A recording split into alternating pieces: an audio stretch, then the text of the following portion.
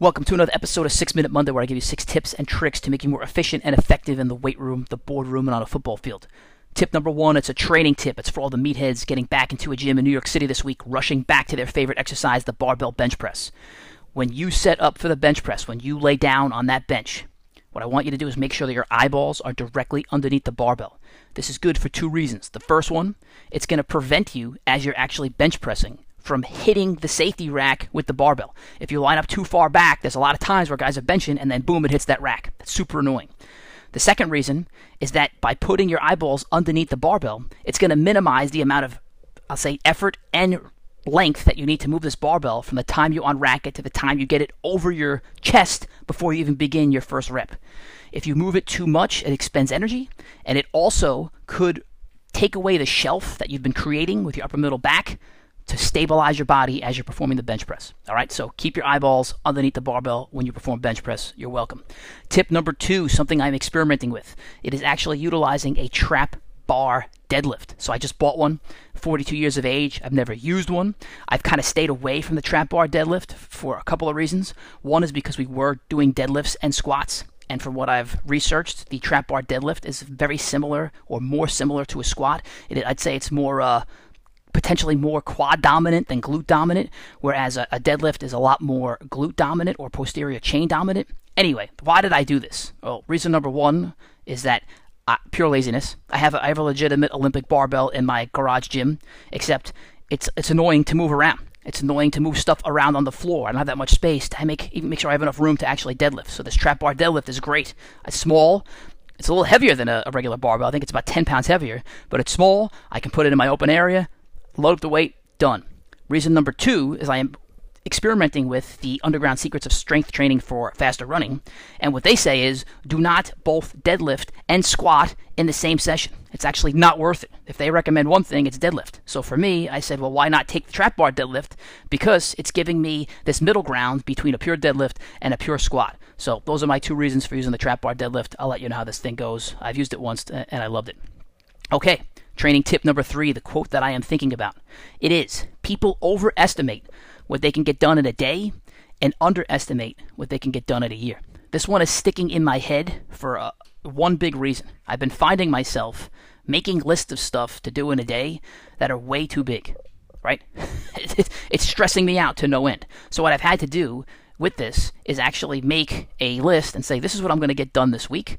And then I take that list and I break it into mini chunks and say, this is what I have to get done this day. Because I was legitimately overestimating what I was going to get done in a day and then just depressing myself every day. Meanwhile, I'd get a bunch of stuff done. I'd be happy. I'd get 10 things done. All right, but maybe my list had 15 things on it. Now I was depressed about those 5 things that I didn't get done. So again, it's people overestimate what they can get done in a day, and underestimate what they can get done in a year. So make your list, make it short, and it's all going to add up. Which leads into my productivity tip. All right, so this is tip number 4, productivity tip. And a lot of these productivity tips have been about efficiency or how to do things faster, or how to eliminate waste. This one today is it's literally going to be about getting stuff done.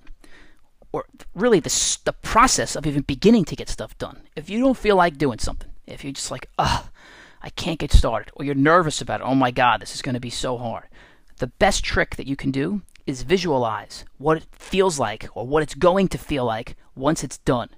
I've watched so many people finish working out, and they always feel better. People always seem like they're walking out of the gym like they just conquered the world.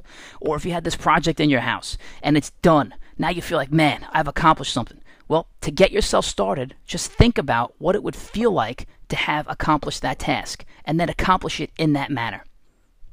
Or if you're nervous to perform some sort of movement, or you're getting up at bat in the batter's box, or you're going to perform this max effort deadlift, instead of freaking out about how hard it's going to be to execute that movement, just visualize, man, I'm going to feel sick when this is done. And then use that momentum, use that positive mindset to execute the movement. Okay, tip number 5, a book that I am reading that is really having an impact on me. And look, I'm only 2 chapters into it, but it's pretty sick.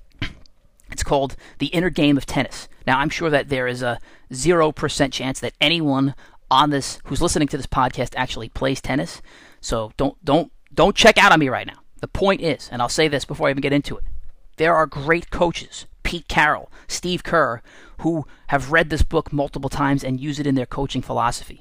Steve Kerr, when he played for the Bulls with Michael Jordan, he said he read the book 2 times a year. And essentially what this book is about, it's about A, coaches overcoaching and making things too complicated, and B, players making things too complicated in their head. So I'm only 2 chapters into it.